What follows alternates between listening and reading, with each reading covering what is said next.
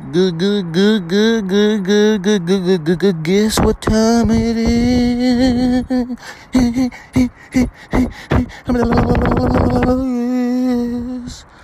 It's about that time again, isn't it? You know what time it is. Brainwash Radio, bitches!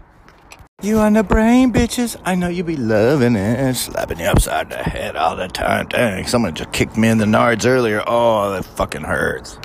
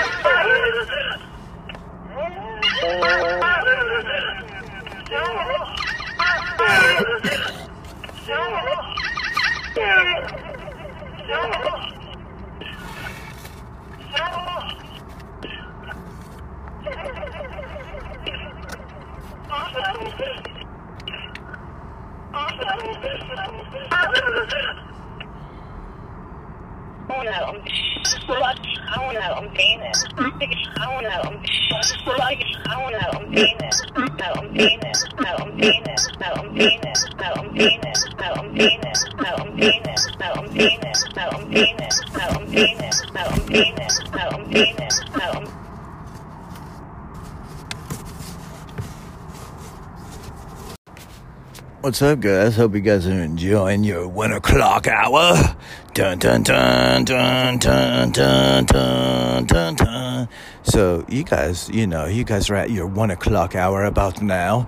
So stand, raise your hand up for the flag. And you know what to do. I pledge allegiance to the flag of the United States of America and to the republic for which it stands, One nation under God, indivisible, with liberty and justice for all. Amen, motherfucker. Period. Every single time. I ain't lying. Damn. Shameful to kids in the schools. Putting their hand over their heart, just staring at the flag like it's dead or something. Shit. Suck my balls. Get them kids fucking saying that shit again. Parents. Oh shit, I almost drank some fucking powder. Damn. That would have been deadly. I thought it was my bowl of juice. Alright, cool. So let's go ahead and get my bowl of juice. Dun, dun, dun, dun. I got like this sweet hot container. It's like this little tiny container. It's like a shot glass full of hot espresso that I conjured up earlier, and then I'm trying to open it right now. Fucking virgin tight. Fuck. All right, here we go. All right, open that shit up, sweet. Oh, thank goodness you landed on the carpet. All right. Love it when that happens. All right, so we're going to take a shot. Here we go.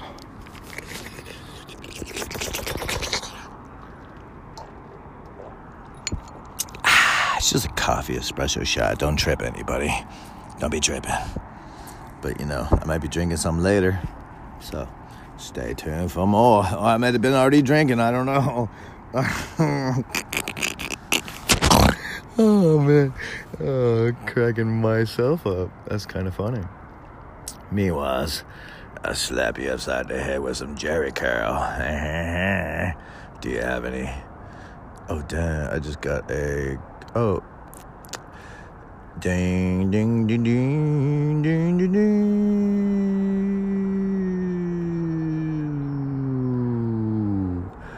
I'm asking Maha Elliot if she'd be able to call back. She just gave me a call.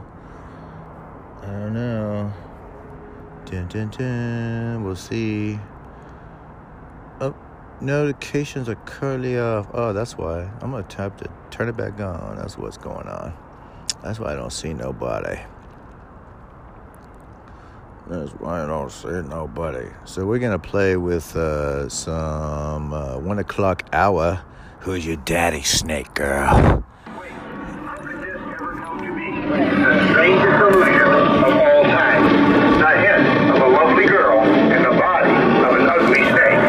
She is positively alive and has the most awesome story to tell how her body transformed into an ugly snake. She has no arms, no legs, no bones in her body, yet she will talk to you and answer all of your questions. She has traveled throughout the world telling her strange story to thousands of people. This is a must for the entire family. Never have you seen... Wait, how could this ever come to be? The strangest illusion of all time. The head of a lovely girl and the body of an ugly snake. She is positively alive and has the most awesome story to tell how her body transformed into an ugly snake. She has no arms, no legs, no bones in her body, yet she will talk to you and answer all of your questions. She has traveled throughout the world telling her strange story to thousands of people. This is a must for the entire family. Never have you seen anything so strange as the head of a beautiful girl. Wait, how could this ever come to be? The strangest illusion of all time. The head of a lovely girl and the body of an ugly snake. She is positively alive and has the most awesome story to tell how her body transformed. Yo, what's up, guys? Brainwash Radio. This is Michael G. Stone. We've already hear Elon Musk discuss the neurological discoveries that he's creating. He's pretty boss hog when it comes to shit like that. Just check him out. All right, welcome to the Neuralink product demo. I'm really excited to show you what we've got. I think it's gonna blow your mind. So the primary purpose of this demo is actually recruiting. So I'm gonna emphasize this at the beginning and then again at the end. We're not trying to raise money or do anything else. The main purpose of this is to convince great people to come work at Neuralink and help us bring the product to fruition, make it affordable and reliable, and such that anyone who wants one can have one. And so I want to emphasize the purpose of Neuralink. Like, what's our goal? Our goal is to solve important spine and brain problems with a seamlessly implanted device. So you want to have a device that you can basically put in your head and feel and look totally normal, but it solves some important problem in your brain or spine. And the reality is that almost everyone over time will develop brain and spine problems. These range from minor to very severe, but if you live long enough, everyone's going to basically have some kind of neurological disorder. And these range from memory loss to brain damage. But the thing that's important to appreciate is that is that an implantable device can actually solve these problems. I think a lot of people don't quite realize that. But all of your senses, your sight, hearing, feeling, pain, these are all electrical signals sent by neurons to your brain. And if you can correct these signals, you can solve everything from memory loss, hearing loss, blindness, paralysis, depression, insomnia, extreme pain, seizures, anxiety, addiction, strokes, brain damage. These can all be solved with an implantable Neuralink. This is an extremely fundamental thing, and I think a lot of people don't quite understand that. The neurons are like wiring, and you kind of need an electronic thing to solve an electronic problem. So current medical research, we'll just go through what is the state of the art in medical research, and then what's the state of the art in what consumers or people in general can get. So the current medical research has shown that you can read neurons in a human's brain. So there's something called the Utah array, which has about 100 channels per array, but it's like, kind of like it's a bed of rigid spikes that's literally inserted with an air hammer. So that's slightly discomforting, I think. And there's wires and a box on your head, and so it's some infection risk, and obviously it will look pretty weird if you walk around with boxes on your head. And in order to use it, you have to have an expert medical professional there, and it's only been done in a few dozen people. So, but it is served as an important proof of concept that this can be done. So we did want to point this out and show that this actually does work. It's just not something that the average person could use effectively. And in terms of what is currently available, there is something called deep brain stimulation, where they put a small number of electrodes in your brain, and will actually zap your brain with an electric current. And it's valuable for its uses, but it can't read or write high bandwidth information. I would say this is sort of a bit like sort of kicking the TV, which does work, but not always, and it has limitations. Nonetheless, this has greatly helped over 150,000 people, and it's actually, just despite being somewhat of a brute force approach, it has been very effective for a lot of people, and this is what's currently available. So we want to radically improve this by multiple orders of magnitude, improve it by a factor of 100, then 1,000, then 10,000. So going into the Neuralink architecture, what we've done over the past year is dramatically simplify the device. So we about a year ago, we had a device which had multiple parts, including a piece that had to sort of sit behind your ear, and it was complex, and you wouldn't still look totally normal. You'd have a thing behind your ear. So we've simplified this to simply something that is about the size of a large coin, and it goes in your skull, replaces a piece of skull, and the wires then connect within a few centimeters or about an inch away from the device. And this is sort of what it looks like. So, yeah. This is our little device. It is that thing at the bottom is just to hold the threads in place because they're just like little fine wires. I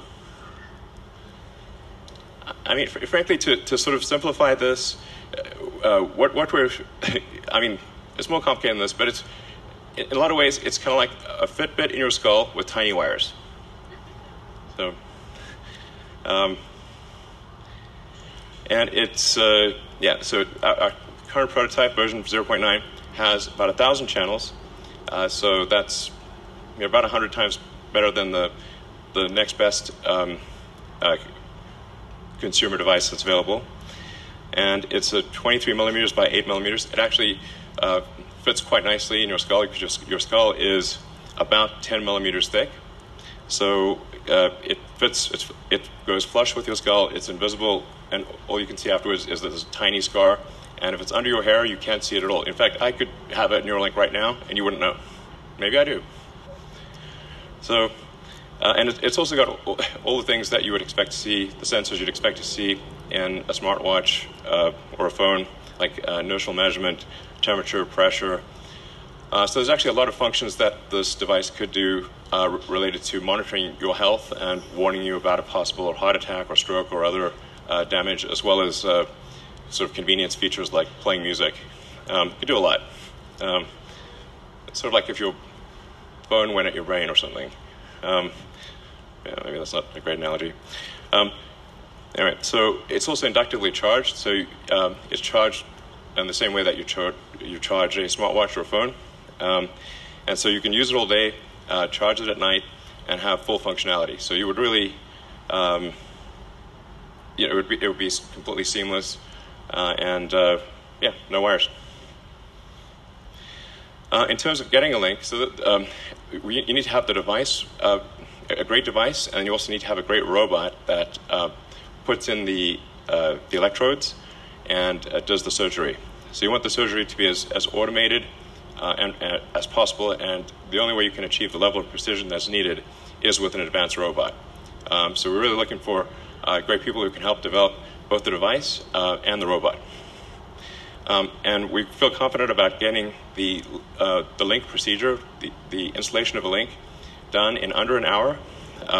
So you can basically go in the morning and leave the hospital in the afternoon. And it can be done without general anesthesia. So in terms of getting a link, like I said, it's essentially you open a piece of skull, you remove about a coin-sized piece of skull, and then the robot inserts the electrodes. We'll talk more about that later. Then the device replaces the portion of skull that was removed, and we basically close that up with actually super glue, which is how a lot of wounds are closed, and then you can just walk around right afterwards. It's pretty cool. So this is our surgical robot.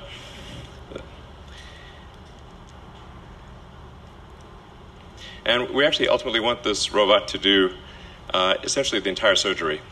So in everything from incision, removing the skull, inserting the electrodes, placing the device, and then closing things up and having you ready to leave. So we want to have a fully automated system. And to be clear, this robot does actually work. We've used it for all of the implantations. So this shows you a sort of close-up view, which I think is actually not too gruesome, of the electrodes being inserted in the brain. And if you look closely, you'll see that it's a little counterintuitive that if the electrodes are inserted very carefully, that there's no bleeding. And so if you have very tiny electrodes, and if they're inserted very carefully, so that the robot actually images the brain and makes sure to avoid any veins or arteries so that the electrodes can be inserted with no noticeable damage. So you will have no noticeable neural damage in inserting the link. Yeah, like you sort of think like if you stab something with a wire, surely it will bleed, but actually at a really small scale, it does not. So, does it actually work? And what I'm excited to show you, I call it like the Three Little Pigs demo. And if our, I don't have this, we're bringing out the pigs, and what we're going to show you is well, I'll walk right over and show you.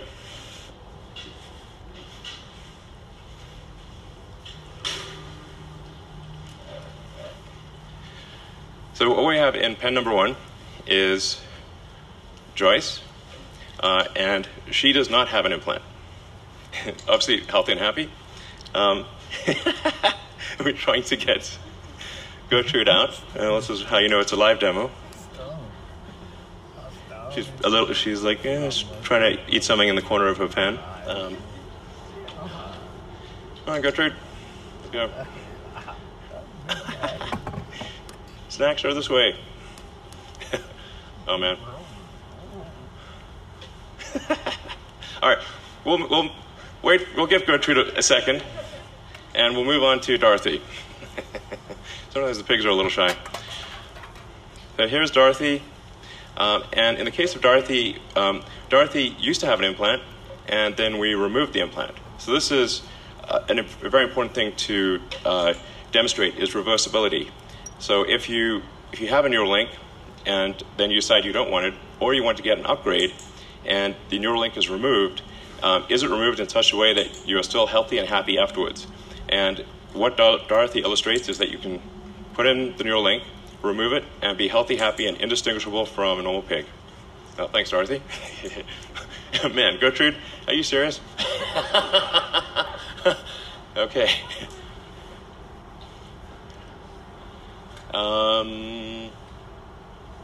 Well, should we bring them all out or something? Would that be better?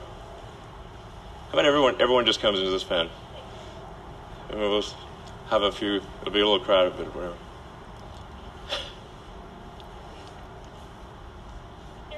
Okay. All right. Well, is Gertrude still back in the thing?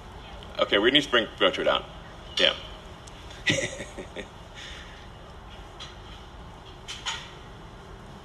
Oh, the beauty of live demos. This is real live demo. All right. Maybe we can zoom in to do Gertrude or something. She's clearly very interested in something at the back of a pen.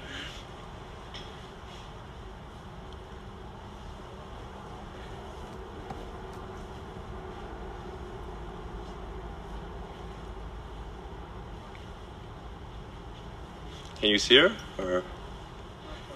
All right.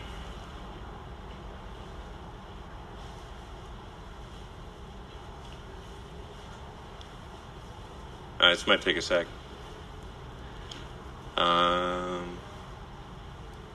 Well, this worked earlier.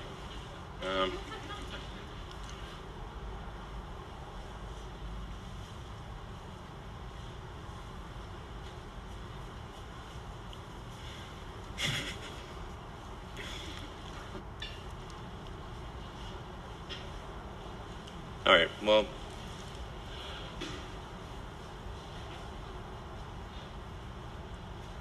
what if we lift the curtain and then zoom in?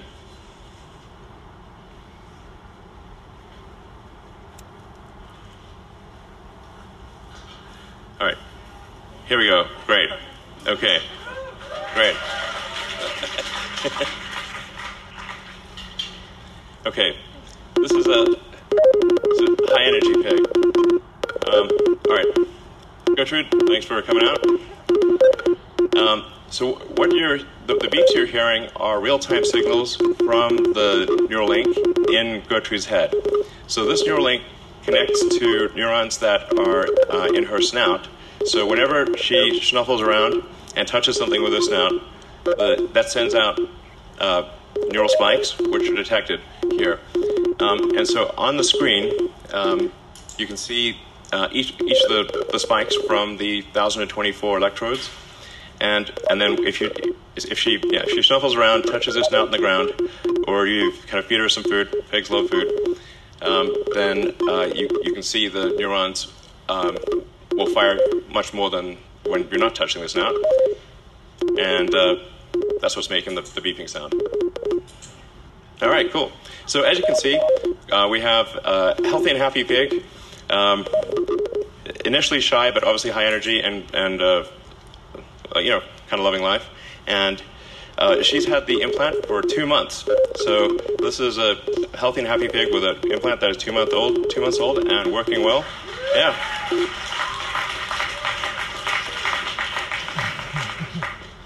All right, cool.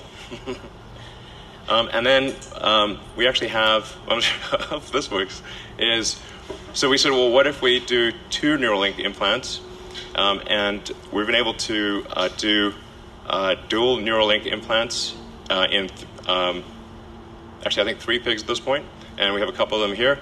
And we've been able to show that you can actually have multiple Neuralinks implanted, and again, healthy and happy and indistinguishable from a normal pig. So it's possible to have multiple links in your head and have them all be sending out signals and be working well. All right. Phew. All right, so we just showed you a demonstration of reading brain activity. And let's see, probably see that. As I was saying, each of those dots represents a neural spike. And the blue chart at the bottom is showing an accumulation of neural spikes in that region. So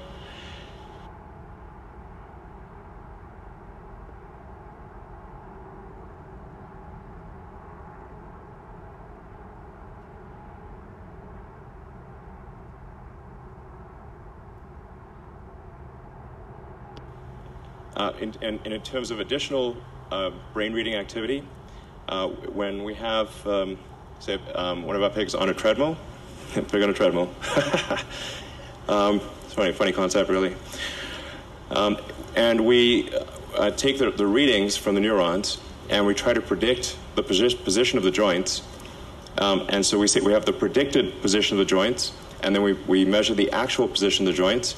You can see that they're almost exactly aligned. So we're able, with a wireless neural implant, to actually predict the position of all of the limbs in the pig's body with very high accuracy.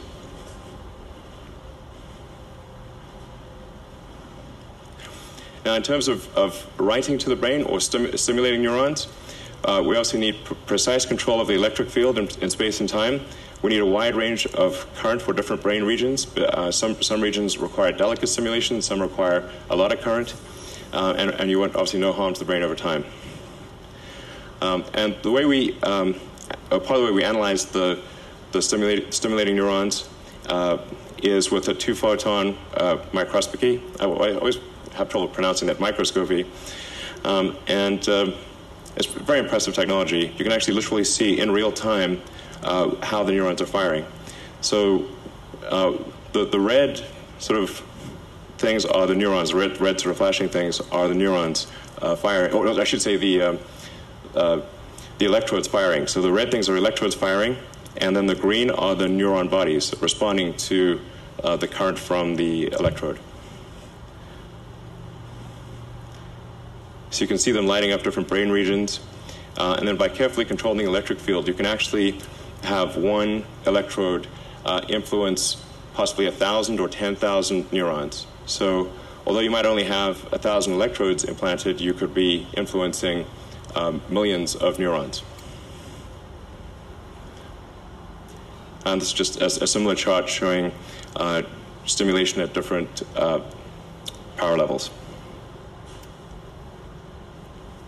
So, like I said, for the initial device, it's read-write in every channel with about 1,024 channels, all-day battery life, recharges overnight, has quite a long range. So you can have the range being to your phone, I should say. That's kind of an important thing.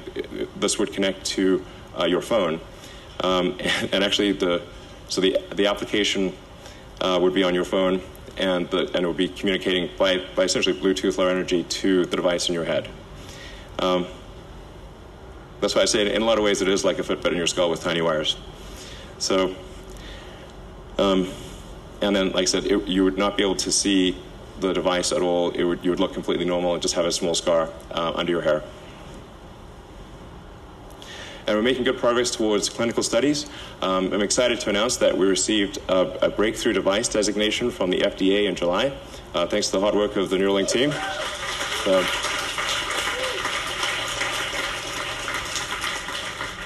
So I want to be clear, we're working closely with the FDA, and we'll be extremely rigorous. In fact, we will significantly exceed the minimum FDA guidelines for safety. We'll make this as safe as possible. Just as with Tesla, while it is legally possible to ship a 1-star car, at Tesla, the only cars we make are 5 stars in every category. So we actually maximize safety, and we'll take the same approach here at Neuralink. And then to emphasize again, what the goal of this presentation is recruiting. We want people who are great at solving problems to join the company and help us complete this device, take care of the animals, write the software, create the chips, and productionize everything. So we need robotics engineers. I think we also especially need people who have worked on and shipped products. So if you've shipped a smartwatch or a phone, or any kind of complex electronics or complex device, or advanced medical devices, we'd love for you to contact us and consider working here. So, and a very important point to emphasize is that you do not need to have prior experience on brains. So a lot of people think, well, I couldn't possibly work in Neuralink because I don't know anything about how brains work. And that's okay, you can learn, but we need software engineering, we need mechanical engineering, electrical engineering, like I said, chip design, robotics, and all the things that a company needs to work. So please send in your resume. Actually, it's not just engineering, obviously everything at Neuralink. So now let's actually move to questions. So we've piled questions that have been asked over the internet, and so we'll do live Q&A. So bring in a bunch of people from the Neuralink team.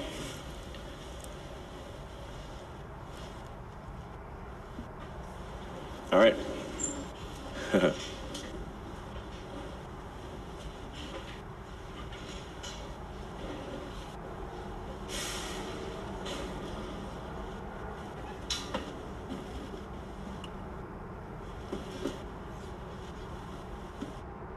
Crypto.com Visa card, a metal card, powered by crypto. How about these perks? Reserve yours now.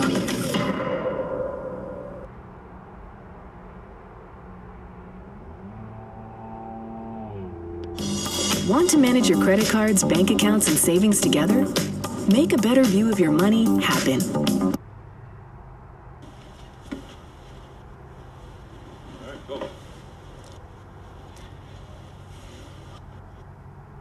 All right, so if you have any questions, please submit your questions to the Neuralink Twitter account, and we will try to answer as many questions as we can over the next hour. And feel free to ask hard questions, it's no problem, and we'll do our best to answer them. All right, let's move over to the team. Perfect. Yes, we will continue monitoring questions until the end of the event, so please keep sending them in over Twitter. Elon, do you want to come join us? Sure. All right, so the first question is, how is the spike detection implemented? Is it on the ASIC? Is it hardware and software updatable? Yes.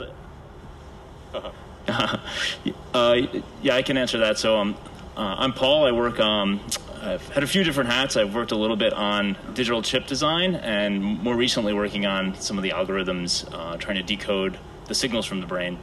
And the spike detection algorithm, there's historically been many ways of detecting spikes. Typically, people will record data offline and then look for characteristic shapes. But here, we're interested in detecting spikes online.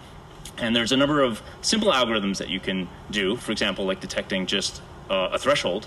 And we've been interested in doing a little bit better than that. So we actually look for particular shapes, character shapes that we think are spikes. And so we're doing this on the chip.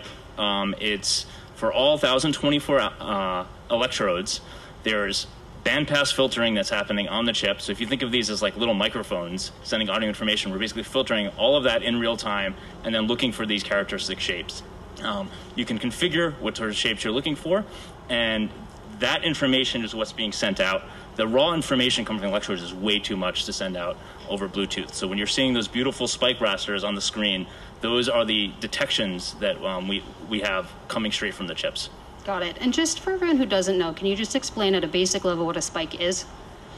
Sure. So traditionally, people think of spikes or action potentials as the electrical events that happen in neurons and as the primary form of communication between neurons. And so this is a hysteresis event where you have currents that flow and generate this. You can think of it as being a digital signal, a 1 or a 0 that's being sent in time, where neurons will send that signal to often thousands of recipient neurons. Awesome, thanks, Paul. So I got a question from Toby on Twitter. He asks, what can be further done to simplify the device installation progress? So we're working on making the device as small as possible, of course, with the robot taking more and more of the responsibility away from error-prone human surgeons. We're hoping to make the process faster and safer. Actually, it might be good for people to say, who they are and what they do. Oh, I'm Matthew McDougall. I'm the neurosurgeon, the head neurosurgeon at Neuralink. Thanks, Matt. Is there anything specifically from the robot that can be done to make this faster and safer and scalable to billions of people? Yeah, I guess we've started with just implementing, robot manipulating the threads. But we definitely need to expand to essentially doing the entire surgery with the robot. So there's nothing like really, as far as I can tell, fundamentally like stopping us from doing that, sort of like at a fundamental science level. It hasn't been done in the past, I think, probably just because like volumes of surgeries hasn't been needed. But specifically for us to scale up to, many hundreds of thousands or millions of patients, we will need to automate like the entire surgery essentially. Awesome, thank you, Ian. Garrett asks, what are some of the lower bandwidth activities to target first? Is it muscle movement? Is it auditory signals? What level of bandwidth is required for effective use? Dr. Gundry, why are salads so bad for weight loss? Somehow people have gotten the mistaken idea that salads are full of nutrients, and in fact, they really aren't. So there's a couple of... just to say who you are and what you do. Hi, my name is Joey O'Doherty. I'm a neuroscientist and neuroengineer working on decoding from the brain. So there's some low-hanging fruit that I think can really be impactful to help many people's lives, and that's restoring movement and communication in, for example, a spinal cord injured patient. And there's a lot of antecedents in the academic world where there have been very nice demonstrations of doing this. And we think we can take our technology and really bring that to the home, something people can take home with them and improve their lives. Fantastic. Gil, there's a fun one next. All you. Yeah, so we're fielding questions from Twitter, so there's going to be some funny comments. First question is, who are you and what do you do? I'll lead with that. And the question is, can the Neuralink chip allow you to summon your Tesla telepathically? Definitely, of course. You heard it here first. That's a definite 100%. Carlos, that is the answer. Just one bit of information. Yeah, it's very easy. That's an easy one. Actually, Max, this might be a question for you. Is like some of the questions we had on Twitter was how do you see the Neuralink device and the essentially API growing over time and allowing developers to interact with the device? So there's interesting questions long term about whether you do decoding on head or on a phone or on a computer. Ultimately, so at 1,000 channels, it's possible to send all the spike data to a phone and do processing there. As this gets bigger and bigger, you're going to be more constrained by the radio, so you're going to want to push more of this on head, and that changes your programming model. But really the APIs you're getting either bin spikes or you're getting raw waveforms, and that's like you can consume it basically like an audio feed. Yeah, it's worth noting, like the lossless compression of the data stream is about 100 kilobits with 1,024 channels. Excellent. So this one came up a lot, and this particular question is from Yosef, but will this technology ever be used for gaming? Yeah, probably. 100%. Yeah. 100%, yeah. I think that a good benchmark of does it work well in humans is, can a quadriplegic, does it work well enough for them to play StarCraft? I think that's a good functional target. Yeah. For sure. Yeah. Awesome. We'll pull out back from the Twitter questions that are kind of funny. This is a question for the efficacy of the device. Right now, is the device limited to surface layers of the brain only, or can we go deeper? And if not now, what's holding us back from going deeper into the brain? We are planning on modifying the device and the robot to be able to sew into arbitrary depths of the brain. Right now, we're limiting ourselves only to the cortical surface because that simplifies many of the problems involved with going a lot deeper. And what kinds of things can you solve on the cortical surface versus when you go deeper? Sure. So a lot of the low-level processing happens in the cortex in terms of motor intentions, sensory information that comes directly in. So your hearing, your auditory percepts, your visual processing, a lot of that happens in the cortex. I mean, you could solve blindness.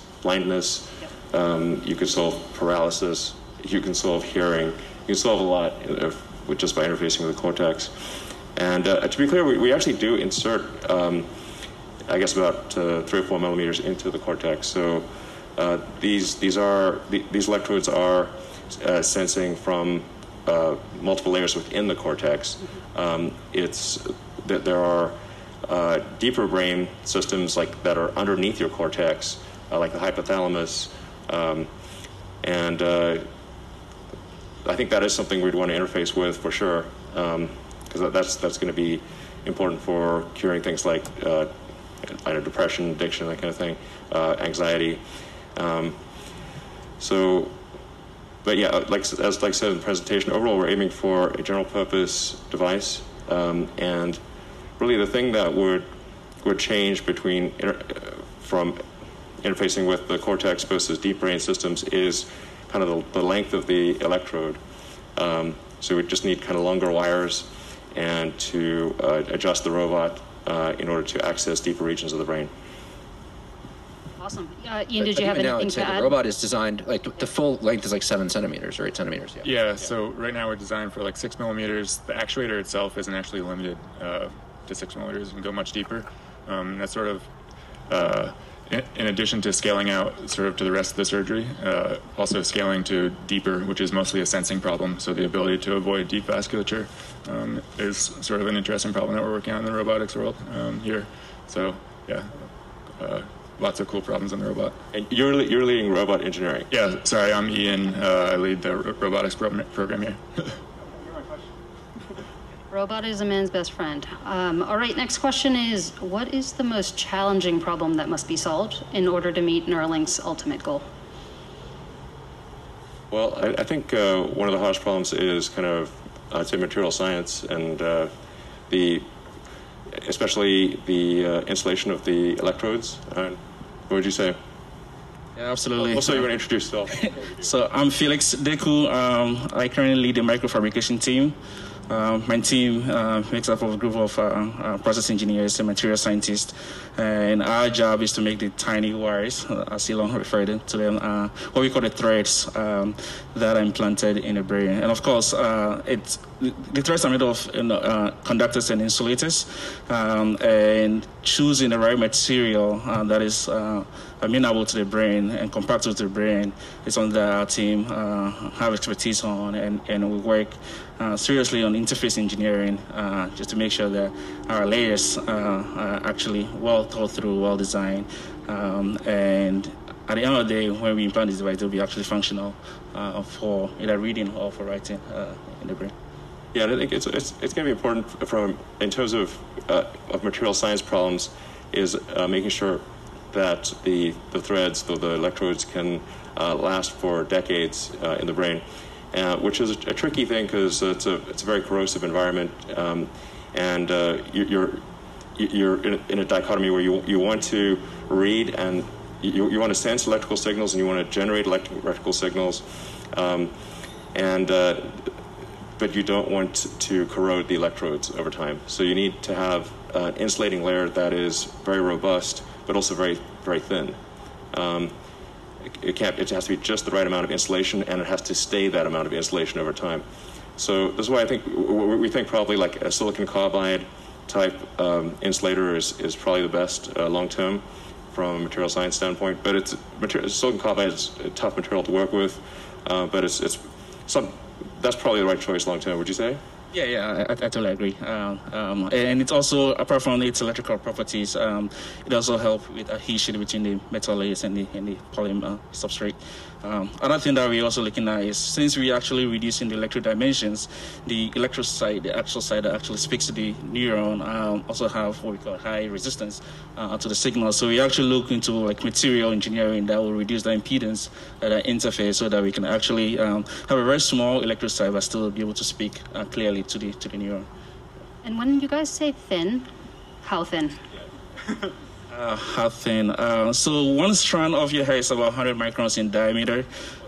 We can think about dividing that into 20. So, our one of the thickness that we're working on is about 5 microns. And we have this possibility to go even thinner in the nearest future.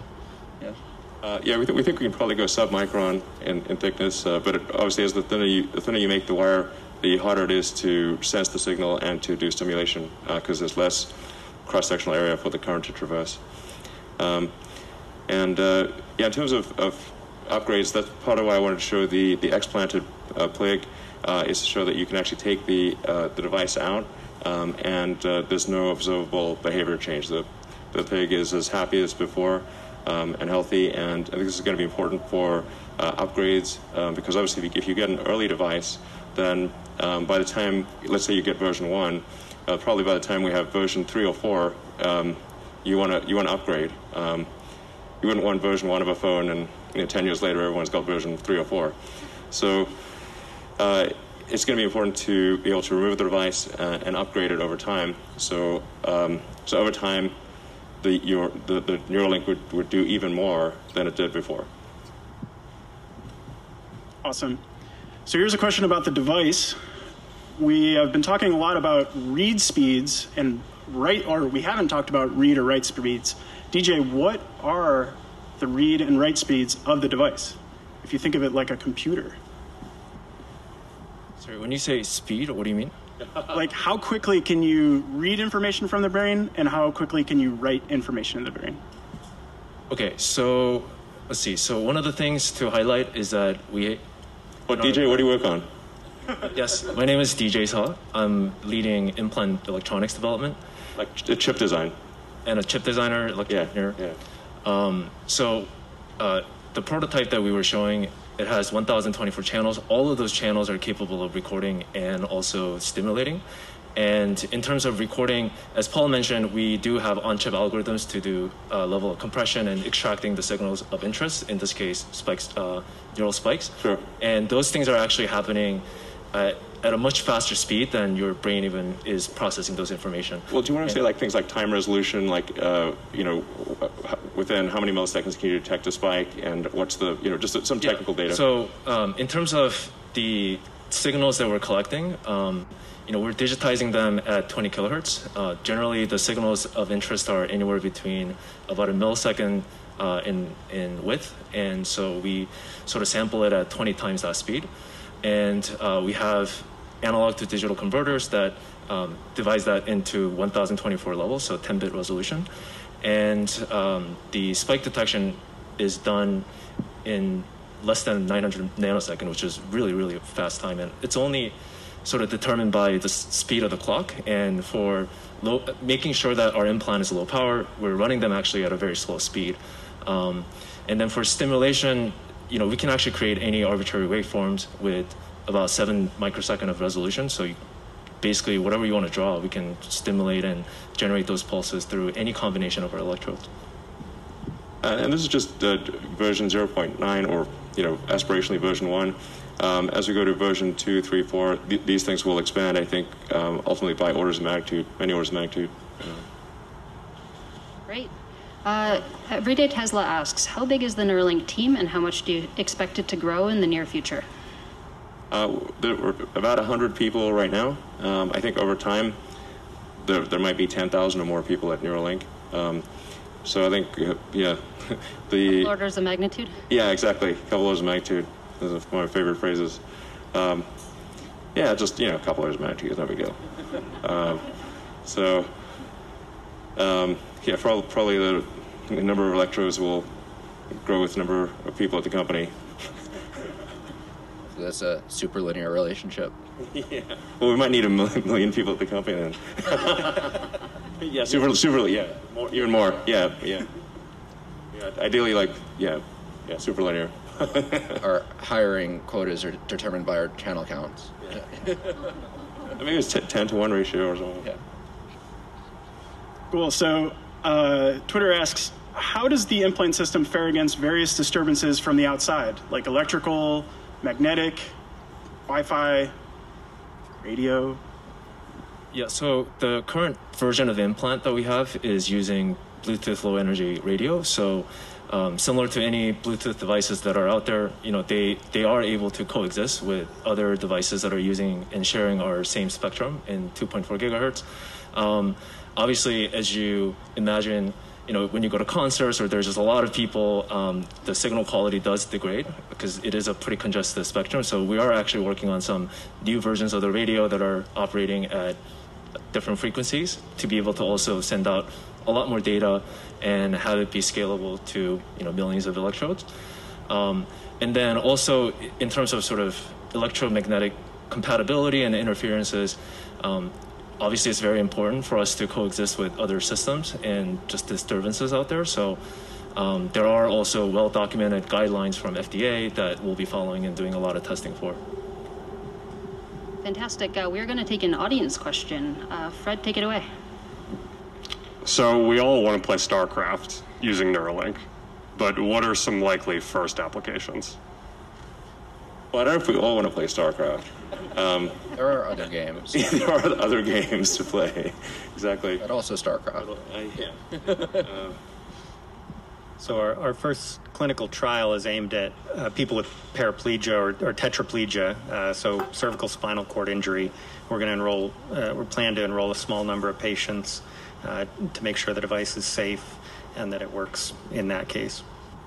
So actually just to elaborate on that, if somebody is like a severe spinal cord injury, to the degree that they have very limited control even over their facial muscles, then but with this implant you can actually think just by thinking you can output words, and you can type, and you can control a computer, control a phone, and which is pretty wild. And I think something that's very exciting as a long-term application is if you can sense what somebody's trying to do with their limbs, what they want to do with their limbs, then you can actually do a second implant that's at the base of the spine or wherever, just after wherever the spinal injury occurred, and you can create a neural shunt. So I think long-term, I'm confident that long-term it will be possible to restore somebody's full body motion. So if somebody even has a severed spine, they will be able to walk again. They will be able to use their hands. And like when you have a severed spinal cord, you essentially have a broken wires. And so if you can just jump over those wires and transmit the signals over those wires, you can give somebody the ability to walk again, naturally. So DJ, you talked about outside interference. Can anyone talk about the inside interference? So how to protect the implant from the body? Sure, I can talk about that. My name is Robin. I'm a mechanical engineer, and I lead the implant mechanical, packaging, and assembly team. So actually making the devices and designing the seal. So yeah, the body's not a friendly place to be. So what we do is basically create an accelerated test chamber that can mimic the conditions that the devices will see in the body, and basically test the devices at as fast as accelerated rate as we can. At this time, we're limited temperature-wise by some of the electronics components, but basically we can test subsystems to mimic the environment in the body, and by that we've brought some devices in the tester right now to almost a year, and all the implanted ones prior to these implants, we had tested the same architecture in the tester to validate it. And yeah, so there's obviously chemical things attacking the implant. There's pressure, there's mechanical shock and vibration. So all of these things are part of it. And yeah, I think one of the things that really helps is having everything insourced in-house. So we have the capability to deposit thin layers of metal. We have the capability to weld glass and machine micron scale with lasers. And yeah, so basically we have all the tools in-house to be able to design any sort of sealing, enclosure, packaging that we need to do. Awesome, thank you, Robin. Another question from Twitter. Will you be able to save and replay memories in the future? Yes, I think in the future you will be able to save and replay memories. I mean, this is obviously sounding increasingly like a Black Mirror episode, but well, I guess it's pretty good at predicting. But yeah, essentially, if you have a whole RAIN interface, everything that's encoded in memory, you could upload. You could basically store your memories as a backup and restore the memories. And ultimately, you could potentially download them into a new body or into a robot body. The future is going to be weird. Cool. So I can't help but notice that the pigs back there are pretty well behaved and pretty darn cute. Can anyone talk about, I'm looking at Autumn over here. First, can you tell everyone who you are and what you do here? And can you describe, like, how are they so well behaved and so smart? Well, I'm Autumn, and I lead our animal care program. And our philosophy here is to set up a system where the animals are able to volunteer, to make choices, to participate in our projects. As you see, sometimes they choose not to participate, and that's okay. We want to make sure that our animals are happy and healthy. So all of the behavioral research that we do is led by positive reinforcement. And again, that allows for them to choose to volunteer or not. Sam's also on our animal care team. Sam, do you have anything to add to that? Hi, I'm Sam, one of the veterinarians here. I work closely with Autumn, taking care of the animals. And yeah, it's just emphasizing what Autumn said, the whole animal care program here. In fact, the whole company here is very dedicated to promoting the care of these animals. Everybody's involved. Everybody's very interested in making sure that they're taken care of. And yeah, the program from top to bottom is designed to make sure that they can express their species-specific behaviors, choose to do things. We don't force things upon them as much as possible. And yeah, that's why you see the pigs happily rooting around the straw right now and generally being very content. They do have those natural little smiles on their faces, which is ever delightful. Next question is, what programming language are you guys using for developing the device? Several. Yeah, we use several different types of programming languages. So for chip development, a lot of Verilog for doing low-level programming at the kind of the register transfer level. As you go up higher and higher, there are various C, C++, Python. But to be honest, like at the end of the day, it's not which programming language do you know how to use. It's do you know the principles behind coming up with just methods to enable these systems to work. So I think if you have any experience in programming and you've been building things since you're little, you should really come join us. Yeah, but can I play Crisis? Eventually. Yeah, it can play Crysis. Cool. Crysis confirmed. And then Ian, what about Ian, what about the robot? What kind of programming languages and tech stacks are you using over there? I mean, sort of just reiterating what DJ said, sort of doesn't matter. Like specifically for us, there's a real-time low-level platform, C++, some Java and Python scripts. But really, those are more just like pragmatic choices to essentially optimize for getting like productive work done. So it doesn't really matter what your background is or necessarily what the tools you use are. It's more just, can you like accomplish things really quickly? Awesome. This next question is from This Is Rex. They're wondering, can this device be used to explain consciousness? In the long term, of course. I can certainly shed some light on consciousness.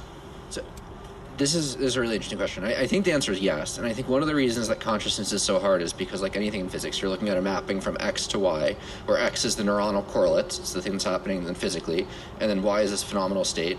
And historically, we've been unable to observe the neuronal correlates very well, and unless it's in you, we've been unable to observe the phenomenal state. So as soon as neuroscientists are able to personally get these tools where they can see the correlates and they can have the experience, I think the hard problem will vanish very quickly. What I found remarkable is that the universe started out as like quarks and leptons. We'll call it like hydrogen, and then after a long time, well, what seems like a long time to us, the hydrogen became sentient. It gradually got more complex, and then but we were basically hydrogen evolved, and somewhere along the way that hydrogen started talking and thought it was conscious. I like the joke that it turns out that if you bombard Earth with photons for long enough, it'll emit a Tesla. Exactly. Yeah, that's exactly what happened. Awesome. Just basic science, guys. Yeah. It's just teach you in school. Yeah, so there's a lot of Twitter comments coming in about a question that I think is on everyone's mind, no pun intended. What is the security of the device look like? What kind of precautions are being taken, and what does the future look like for the security of the system? So first and foremost, privacy and security are top priorities at Neuralink, especially. All right, cool. I'm gonna go ahead and shut this one off for you guys, and then we'll come back into the next segment. This is the first hour of this. We got about another half hour into that broadcast, and then after those questionnaires and whatever else Elon Musk has to say about what we were just listening to, we shall continue on into Jam On. Hey, you know what I'm talking about here. I want to get stoned with Musk. That'd be sweet. Don't hate, because he gets high. He could tell you stoned there. At least I thought he was. I'm pretty sure. No, I think he kind of was, but he was kind of like telling the other guy that was stoned, shut the fuck up, dude. Shut the fuck up. Anyways, cheers. It's church time, bitches. I don't give a fuck who listens to this right now. That's your problem, not mine. But don't get all butthurt if your shit gets all demented and distorted. You're listening to the distorted poet here, by the way. Just letting you know, bitches. This is church. So, young, I don't care if you're like just out of the freaking pussy.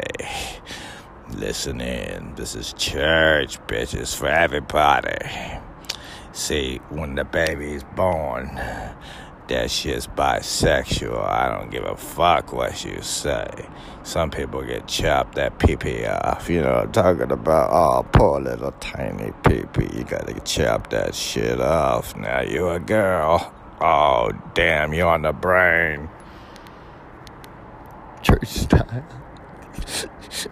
You fucking love it. Don't hate. Don't hate. You know it's the best entertainment on the planet. Period. Let's get to churchin'. Oh, hold on. I'll gospel it.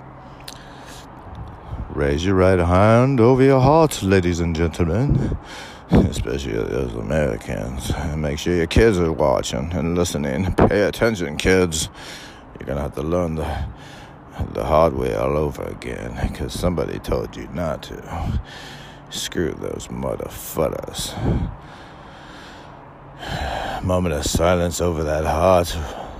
Watch that flag.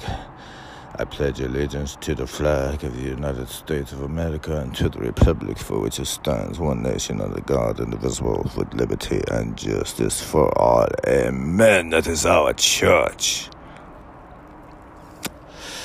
In America, bitches. That's why all y'all hating life over there in your country, hating life. All your countrymen be chopping your shit up, chopping all your shit up. Then you come out here loving us, and then the kids grow up all retarded and shit, thinking they from some other country. Damn, you on the brain. Let's do it, church style.